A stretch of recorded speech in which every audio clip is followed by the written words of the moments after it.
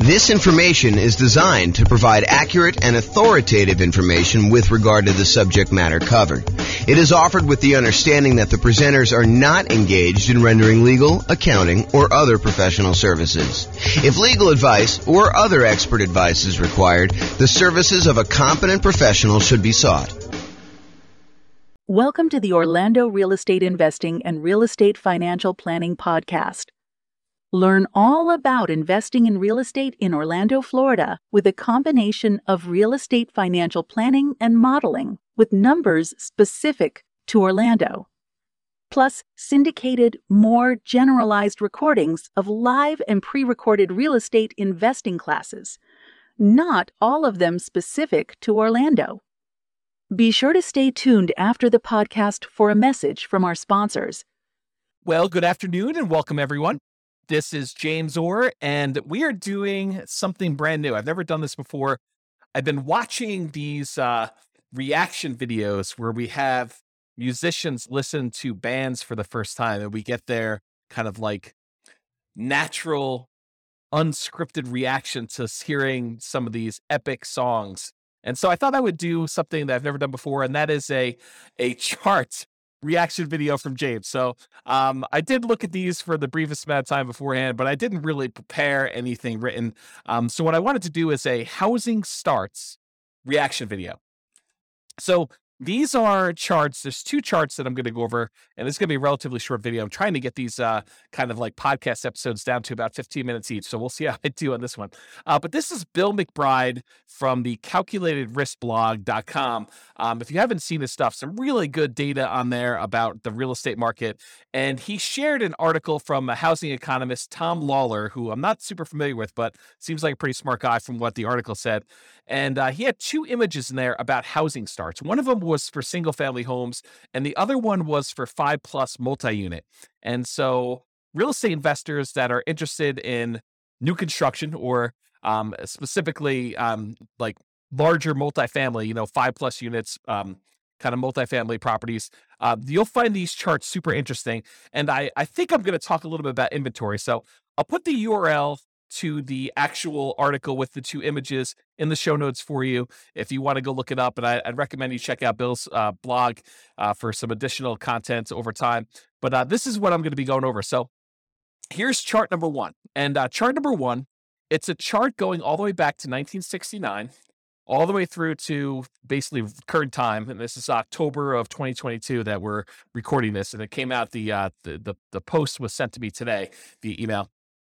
And it is the new construction, housing starts, and completions. So it shows two lines on here, basically one showing how many new construction properties, 1-unit structures, so single family homes, were started, and then how many were completed.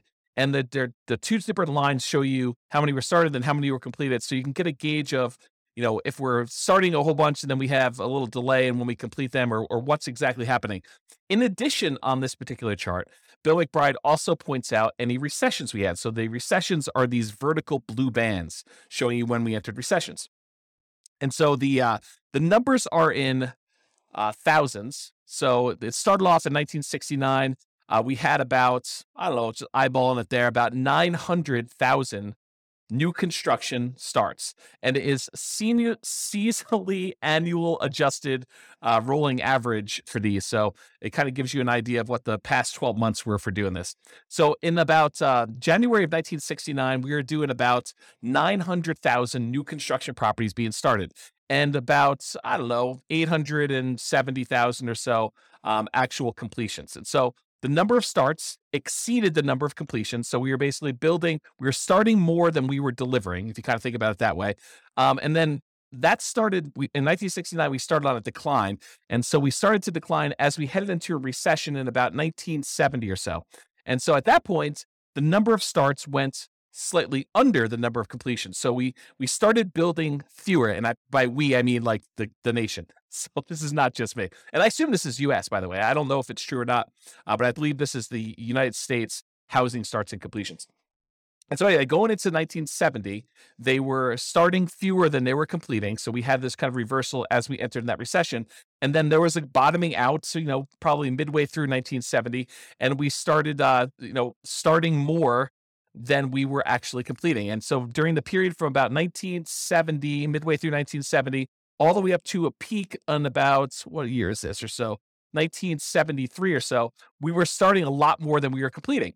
And then we kind of tapered off. So in 1970, it kind of peaked out at about 1.3 million housing starts.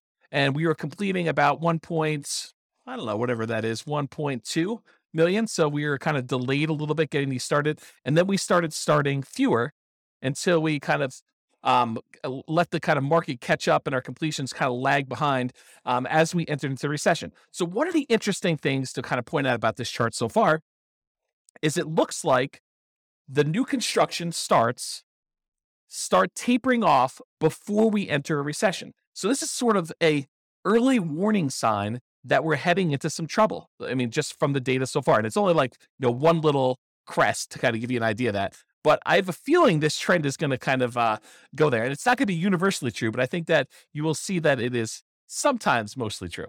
So anyway, we had this kind of peak of starts and then it lagged behind as we went through this recession, starting in about 1974, running through all the way through 74 into 75, where we are starting fewer than we are completing.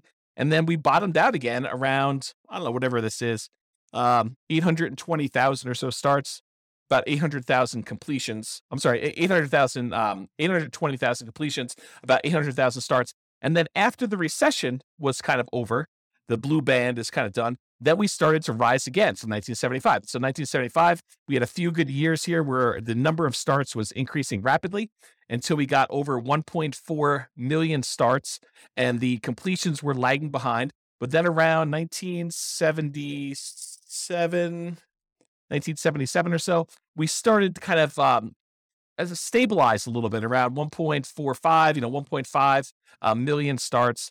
And the number of completions was under 1.4 that we were doing. And then eventually, about a year later, we were kind of hovering around that 1.45 million. We began starting less houses, and that was leading into another recession. In fact, there were two recessions. There was a 1980s one, and then there looked like a 1980 and a half, 1980 mid-year. So that we started another recession, second one. And so during those times, we had a slowing in the number of starts and a slowing in the number of completions that we got through. And we also dipped again as we entered that second one. So we kind of significantly reduced the number of starts we had back down to low 800,000. But then we jumped back up a little bit right before the recession to about, almost 900,000. But then we dove back down significantly as we entered in the second recession, about 1981 and a half, all the way down to 600,000 starts. So 600,000 starts was pretty low for the time, for looking back historically. We don't get lower than that again until we get to 2008. So anyway, then after this recession in 1983, the number of starts increased and the number of completions kind of lagged behind, but we were always around this, a million or so once we got to kind of speed there with the number of starts. It kind of peaked out at 1.2. And then we had another recession in the 1990 mid-year or so, and we did kind of start coming down. This was a slower decline than we'd seen in the previous two. So we kind of started not building as much in 1987, and it slowly declined all the way through the end of that recession after 1991. And then from 1991, we were doing about 800,000 starts at about that point. And then from about 800,000 starts all the way up, it kind of grew. There was a little bit of a pullback in 1994, a little bit of a pullback again in 1996, a little bit of pullback in 2000, but we were always above this 1 million starts mark going to there. And we eventually peaked out in about 2006 or so, where we had about 1.7 million housing starts. Now, remember, this is 2007, right before we had this big real estate market crash. And some would argue that, there were signs of stuff going on there, but the builders were aware. I mean, they knew what was going on. They started doing less starts with their housing.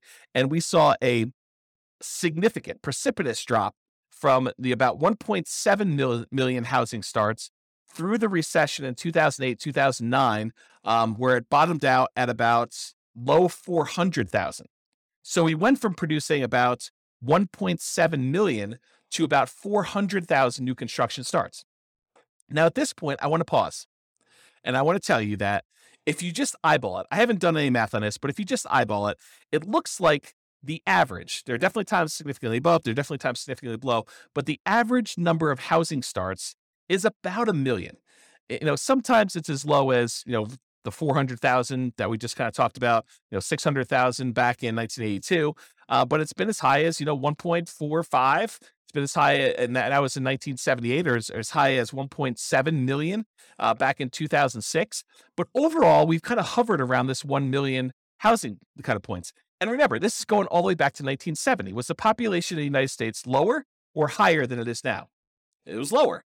And so one might expect, a reasonable assumption might be that with an increasing population, we might need to build more housing, kind of replace the old stock that's being demolished or kind of getting removed from the circulation there, and also an increasing population there. So for a period of time, going from whatever this is, 2010, all the way through to about 2021. So about 11 years or so, we were significantly below that 1 million per year mark. So we were producing, new construction was starting less than 1 million houses. So we had a net shortage of properties that we were starting at that point. So if you think about this, we were building fewer than we needed for the last decade or so. And in the last year or two, if we look at, this is 2022 right now, and we kind of just dropped off. But if you look at the last couple, we were producing, I don't know, maybe close to 1.2 million, probably 1.15 million properties. And then we kind of started tapering off. We had a little decline here. I think this must have been kind of COVID happening here. And then we kind of bumped back up, maybe some supply chain issues and things of that nature. But we've noticed the last, whatever time period this is, maybe half year or so, we've seen a drop off in the number of houses being started. And we were going from about 1.15 million to the last data point on here, which looks like toward the end of the year. So probably right about now, it's probably about 1.1 million. And the number of completions is lagging behind. So the point I'm trying to make here with this, my kind of first reaction to this is, historically, for the last 10 years or so, and if you go back, this kind of precipitous drop from 2006 all the way through 2009 or so, we were starting to drastically reduce the number of new construction properties that we were building. And then for about 10 years, we were under the average of what we've been needing to build in order to have the number of housing starts. And so right now, we're kind of like recovering. And this is a sign that maybe with this peaking out, that we will likely see a recession. And I don't think that's a too hard of a prediction to make with as rapidly and aggressively as the Fed has been increasing interest rates in order to get inflation under control, that we might be heading into a recession. I think that's partly what they said, is that this might hurt a little bit, but we're going to try to get inflation under control. So, but you could see this reflected in housing starts is kind of the point I'm trying to make. Now, there are definitely some false kind of like tops when you look at this, little apex here for 1994, where it looks like there was kind of a turnaround, but we didn't head into a recession. Another one, 1996 or so, where we didn't quite enter a recession. Another one here in 1999, where, it took a little while, but we entered a recession. And back here, there was kind of another little dip. But overall, I would say there tends to be a pattern that when new construction starts to crest, where we're not doing as many starts anymore, and we start producing less new houses than we did before, that is a early warning sign that we are heading into recession. I don't know if this is universally true. I'm just interpreting the map. This is my reaction to it. Okay, so that is all the single family homes, one unit structures rolling 12 months. Now let's take a look at the next one. This one is similar chart, except this is showing housing starts and completions for 5+ units. So an interesting thing about 5+ units, just kind of a backstory here. If you want to buy a single family home, duplex, triplex, or fourplex, you can use a lot of the traditional residential mortgage financing. You can get a FHA loan to buy a single family home, duplex, triplex, or fourplex. You can do VA home to buy a single family home, duplex, triplex, or fourplex, as long as you own or occupy it. This is this conventional financing for being able to get up to 4 units. But as soon as you get 5 units or greater, it transitions to a commercial loan. And most of the commercial loans, there's exceptions to this, but most of the commercial loans that are available tend to be some type of adjustable rate mortgage, and they tend to be for less than 30-year fixed terms. So you may have a 30-year amortization schedule, but the loan might be a 10-year loan that, you either need to, it has a balloon on it, which you need to pay off the whole thing or refinance it after 10 years, or there might be a, 5-year period, then another 5-year period, then another 5-year period, and then you need to balloon or pay it off or something like that. So it's very different financing for these. These tend to be the investment properties that a lot of investors want to scale up into. You don't have to scale up into. You could start here, but a lot of investors think about that where they thought, we're going to start with 4 greenhouses and then I'm going to roll up into a red hotel sort of idea of these larger multifamily properties. Okay, so let's look back. Same data points. Housing starts. This is seasonally adjusted annual rate, rolling average, 12-month period. Again, it's in thousands. Again, we're showing completions and starts, and recessions are highlighted here. Does the same pattern occur for these kind of multifamily properties? And I think largely they do. I mean, we kind of look at the blue line, just look at starts. Yeah, it kind of peaks out, and then we have recession, kind of peaks out, then we have recession, peaks out, we enter a recession, it peaks out, we have another recession, kind of peaks out, we didn't quite have a recession, peaks out, didn't quite have a recession until quite a bit later, and we kind of rolled down there. That's like the 1980s period. And then we kind of grew back up here, had another little relative peak, and then we had a recession, had a little peak here, didn't have a recession for a little while, and then we kind of bottomed out here, which you wouldn't have necessarily expected a recession, but we did. And we had a little peak inside the recession in the 2008, 2009 period. And then we bottomed out really low. And then we kind of came up here. And now we're showing that we're having, relative, it's not like all-time highs, but we're having a relative high for the number of starts we have for the last, whatever this is, going back all the way back to 1987. So back in the 70s, we were producing a lot of these 5+ unit structures. And back in the 80s, we were doing about half as much, maybe a little bit more than half as much. We were doing 900,000 5+ units starts back in the early 1970s. And then by the time we got into the 80s, we were doing about 600,000. So not quite half, maybe 2/3. And then we dropped really far off. The low here, besides the 2010, right after that really big recession, real estate recession there, the low here was like 1993, where we were only doing little over 100,000 5+ unit starts. And if you wonder to yourself, where's all the inventory of these 5+ units that we're looking for? And it shows in this chart that we've had a shortage of new construction 5+ units. And so you could see, I don't know if I'm just eyeballing this for an average, the more recent time I'd say probably is in this 300,000-ish range. But if you go back and you look at all the way back to 1969 or so, I'd probably bump it up to be closer to this, 400, maybe 450,000. So to have these starts be at, just over 500,000, 520,000 or so right now for these 5+ units doesn't seem that high. It's not like we went ridiculously high back to what we were doing in the 70s. It is a little bit above the average for what we've been doing, but we had what I would consider to be a relative shortage. If we were used to producing, what did I say here? 400 to 500,000, sort of an average if you include these really high peaks here. If we were used to producing between 400 and 500,000 of these 5+ unit properties, and for the last, whatever this has been, when was the last time we were up around 450? Back to 1988, somewhere in the 80s, that we've been kind of like underproducing the number of units we had there for a long time.